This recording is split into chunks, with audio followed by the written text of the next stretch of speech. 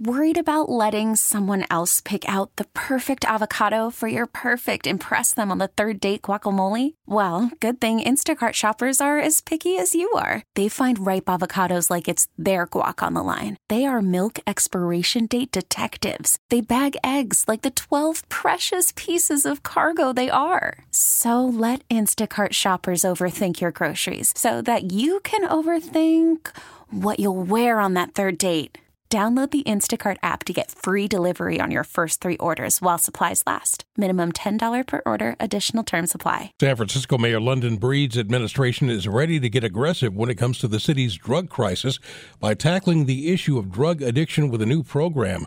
For more, we're joined live on the KCBS Ring Central Newsline by KCBS Insider Phil Matier.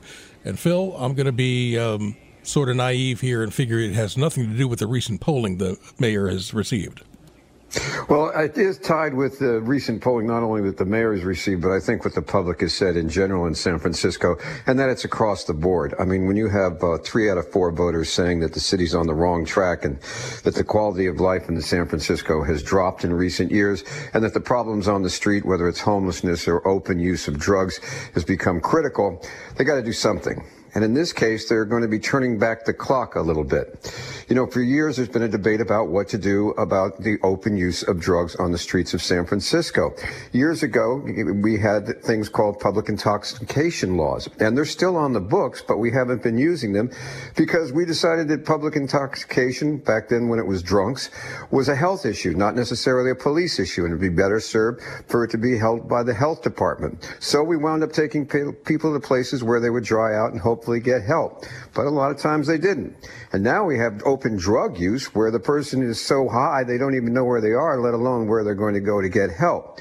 So Mayor Breed is going to look at dusting off those intoxication rules and telling police and others, if you see somebody that is obviously whacked out on drugs, that you pick them up. And you take them to what's going to be a sort of a detention facility, a dry out facility, whatever you want to call it, but they've got to go and stay there for a while. It's not clear exactly how long, but it's going to be longer than just the hours to sober up. And then at the end, you're going to get cited for public intoxication. And a lot of people are going to say, hey, that's criminalizing health problems. But the mayor is saying, look, after 3 citations, let's say, for public intoxication, you get referred to drug court where you got to make the next step towards getting help. It's a way to engage both the public safety and public health, but it's already facing criticism. One supervisor saying it's counterproductive and cruel. It's going to be interesting to see how the public reacts to it as well. All right, thanks so much, Phil. Baseball is in full swing. NBA playoffs are heating up, and your NFL team is gearing up for training camp. Listen to the latest on the teams you love here on the Odyssey app. The biggest sports radio stations in the country, providing unrivaled local coverage of their teams, all in one place.